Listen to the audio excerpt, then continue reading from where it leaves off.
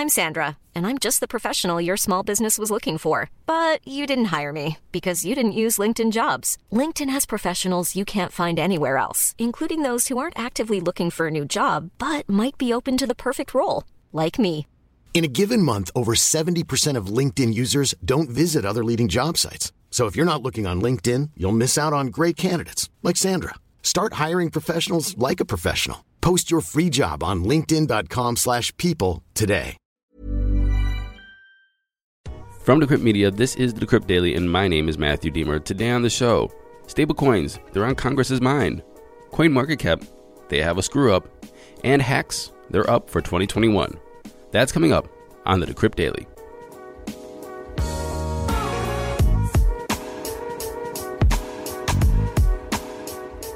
Good morning. Welcome to the show. Today's Thursday, December 16th, 2021. So I just want to apologize for yesterday's show. It was really bad. It was a editor's error, which is my error.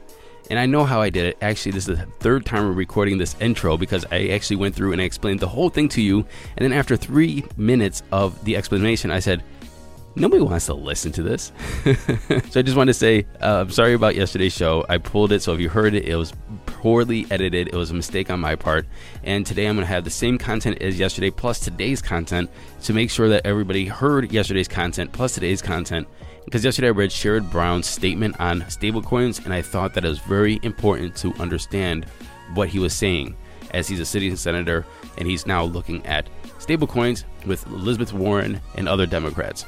So you'll get all of that today.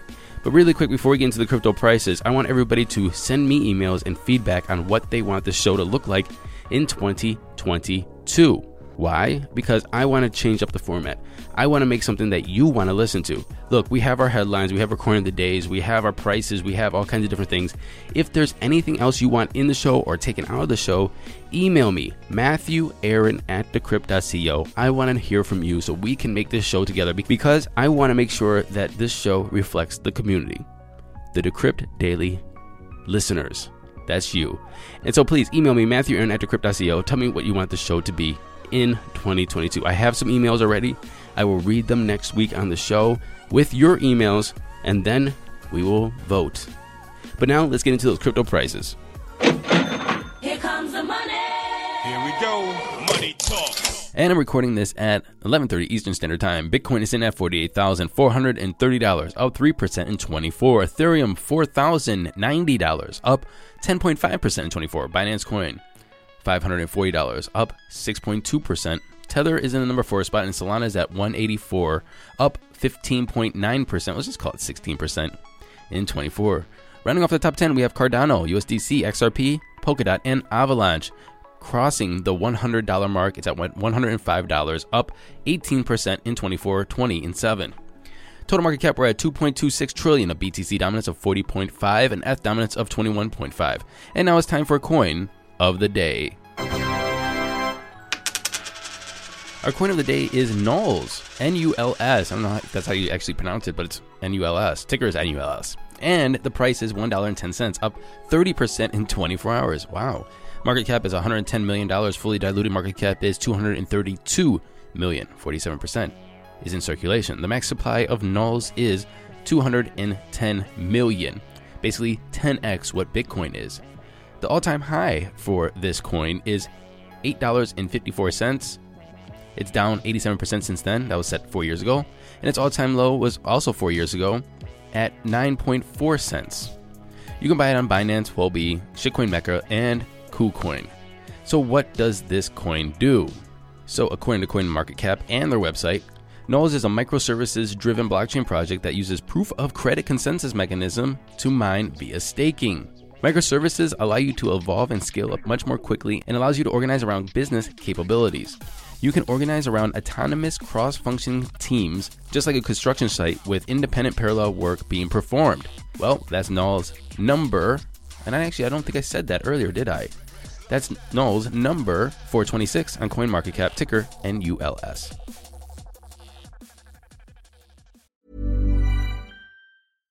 Mom deserves the best, and there's no better place to shop for Mother's Day than Whole Foods Market. They're your destination for unbeatable savings, from premium gifts to show-stopping flowers and irresistible desserts. Start by saving 33% with Prime on all body care and candles. Then get a 15-stem bunch of tulips for just $9.99 each with Prime. Round out Mom's menu with festive rosé, irresistible berry chantilly cake, and more special treats. Come celebrate Mother's Day at Whole Foods Market.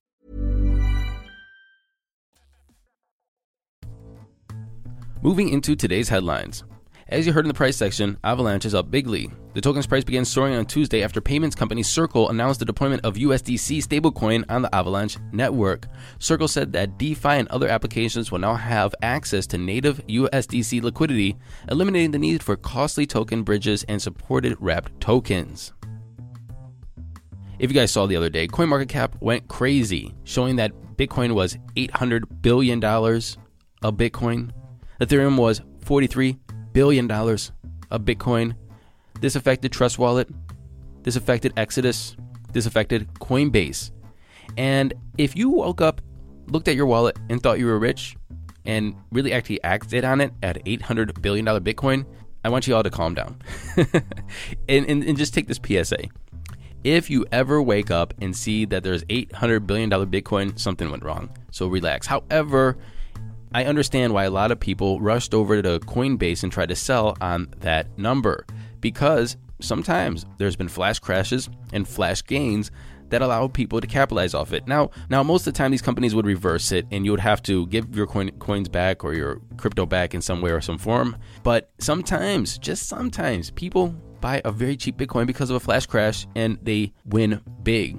But what happened in this instance is everybody woke up to trillions and zillions and gazillions of dollars in their wallet, which obviously wasn't true. But it led Sergey Nazarov, the co-founder of Chainlink, tell us a solution to this problem. He said, in quote, "The recent glitch is exactly why blockchain applicants and smart contracts need to be decentralized Oracle networks like Chainlink. Relying on a single Oracle or a single source of data is a recipe for disaster and undeniably puts the user's funds at risk. Because Chainlink uses decentralized network of Oracle nodes, each pulling and aggregating data from multiple data sources, the trusted answers about price data that Chainlink provides across all DeFi remain accurate and unaffected. As a result, Chain-linked smart contracts were able to continue their operations unaffected by this large deviation. Therefore, he's saying that Chainlink or other decentralized nodes pulling data from many different sources is the way to go. And CoinMarketCap apparently is just using one, and everybody using CoinMarketCap is affected when they are.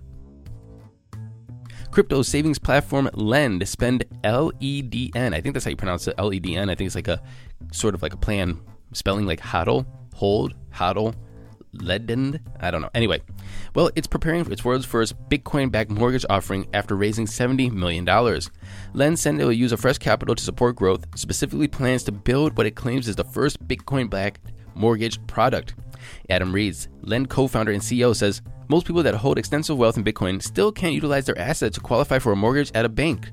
Our clients want to diversify their portfolio in order to protect their wealth and then utilize that wealth for instances such as purchasing a home, but one should not come at the expense of others. And I love this product because I do know a lot of people that are hodling crypto or NFTs or whatever, and they have like maybe $1 million or millions of dollars in wealth.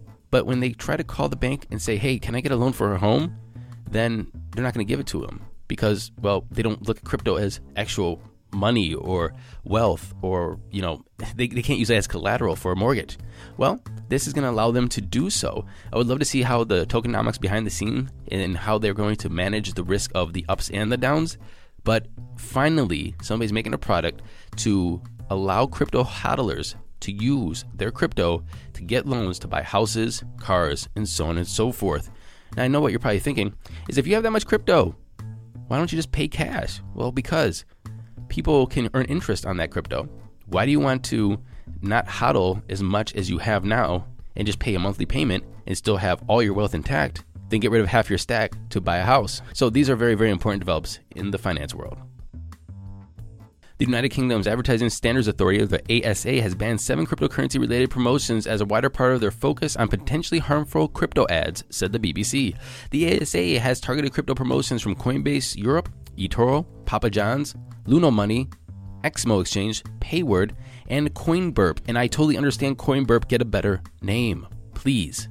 If you want to be taken seriously, don't call yourself CoinBurp. All 7 ads were banned for irresponsibly taking advantage of consumers' inexperience and for failing to illustrate the risk of the investment, the ASA said. Papa John's promotion was to give away free Bitcoin. I don't know why that's a big deal. It's free. But the pizza chain also linked their Bitcoin promotion to Bitcoin Pizza Day, which marks the first time Bitcoin was ever used in a transaction to buy pizza in May of 2010. The ASA said that this kind of promotion trivialized what was a serious and potentially costly financial decision. And I'm going to have to say they're right there. If you guys don't remember, that pizza in 2010 costed 10,000 Bitcoin, which would be worth today, I don't even want to calculate. 10,000 times $48,000. Please. That person, I would be crying if that was me. But they did show proof of concept and they moved the Bitcoin space forward ever so slightly. Thank you, Laszlo, for doing that. I appreciate that. But I'd rather have the 10,000 Bitcoin. So the ASA might be right. Trivialize what was a serious and potentially costly financial decision. Basically, you weren't hodling. Therefore, you lost out on hundreds of millions of dollars. Crypto scams are up to $7.7 billion in 2021, according to blockchain data firm Chainalysis. Per Chainalysis's 2022 crypto crimes report, revenues from the crypto scams in 2021 were up 81% from the previous year, with rug pulls accounting for 37% of all crypto scam revenue. All in all, rug pulls accounted for more than $2.8 billion worth of stolen crypto in 2021. Although crypto scam revenues in 2021 represented a substantial increase in 2020, they're still down from the highs in 2019, where they approached $10 billion. Yowzers. There is some good news here. There's evidence that there are less individuals getting their crypto stolen, yet when an individual gets their crypto stolen, more in value is stolen each time, which is good-ish, kinda. Means less people are getting hacked, but you're getting away with more. So where are the destination of this stolen funds going? Well, in 2017, these stolen funds were going to unnamed services, and now they're going to exchanges, much more exchanges, and DeFi. Not to say that they weren't going to exchange in 2017, it's just that it looks like they had about a 20% increase going to exchanges, and DeFi started clicking in as a place where these stolen funds are going to in 2020 and 2021. Okay, so this is an interesting story. Very interesting in my opinion. Hermes, the company behind the famous Birkin line of handbags, the luxury goods, Hermes, has spoken out against a collection of non-fungible tokens, Meta Birkins, calling them an infringement on Hermes's trademark. Hermes did not authorize nor consent to the commercialization or creation of our Birkin bag by Mason Rothschild in the metaverse. This is from an Hermes representative that told the Financial Times. These NFTs infringe upon the intellectual property and trademark rights of Hermes and are an example of fake Hermes products in the metaverse. What do you think? That's where I want your opinion. Is making a digital copy of something somebody makes in the physical world a trademark violation? On the surface, I think so, but I feel that there's more conversation and nuance to this. I haven't found it yet, but I feel that there is. Let me know what you think. Matthew Aaron at decrypt.co. So I know what you're wondering. How much does a Birkin bag go for? Well, it goes from anywhere from $9,000 to $500,000. Imagine walking around with a $30,000 handbag. Anyway, that's just crazy for me. I mean, actually, what's probably a little more crazy is that we have people buying $35,000 to $40,000 NFT handbags, Meta Birkins. That's also crazy. Again, I want to know what you think about the trademark violation. Is it a trademark violation or not? But you know what the real funny thing is about this? Is that Rothschild, the person who made the fake Birkins, the Meta Birkins, that Hermes is saying is infringing on their trademarks, well, there's fake Meta Birkins in OpenSea 2, where Rothschild is saying that's a trademark infringement of my fake Meta Birkins, which is a copy of the Birkins, which is a trademark violation, maybe, I think. So it's like inception of trademark violations. This is the digital space. This is what we have to talk about. Michael Jordan and his son Jeffrey have revealed Air, a Web3 fan engagement platform built on Solana. Air has raised $10 million in seed funding and will launch in 2022. Air is designed to link professional athletes with their biggest fans and supporters.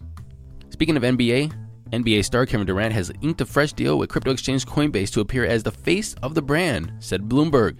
In turn, Coinbase will run cryptocurrency ads and sponsored content on Boardroom, Kevin Durant's sports website, and donate to Durant's charitable foundation to support the youth. And finally, during a Senate Banking Committee hearing on the 14th of this month, the chairman and Senator Sherrod Brown, Democrat from Ohio, said that stablecoins were neither decentralized nor transparent, warning that if you put your money into stablecoins, there is no guarantee you're going to get it back. Well, his office released a set of remarks, and I want to read them for you right now. I think it's important that we all pay attention to what's coming out of Washington so we can understand the conversation moving forward and how regulation rolls out in the crypto space. He said this: a few years ago, most people had never heard of cryptocurrency. Most people still don't know what the terms mean, from stablecoins to non-fungible tokens. But they become a very hot topic in Washington, and on Wall Street, and online, among millions of Americans who understandably don't trust big banks and are looking for an opportunity to make money. Over the last several years, the number of cryptocurrencies has exploded, from the hundreds to the thousands. The supposed value of all these digital assets in circulations recently passed $3 trillion.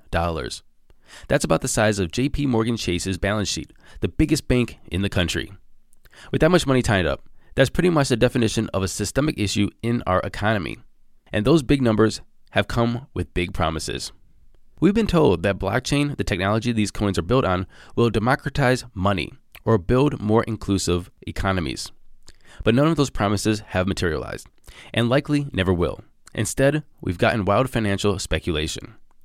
As we've heard before in this committee, the wild price swings, the high transaction fees for many of these cryptocurrencies make them useless for payments, the one thing they claim to be designed for.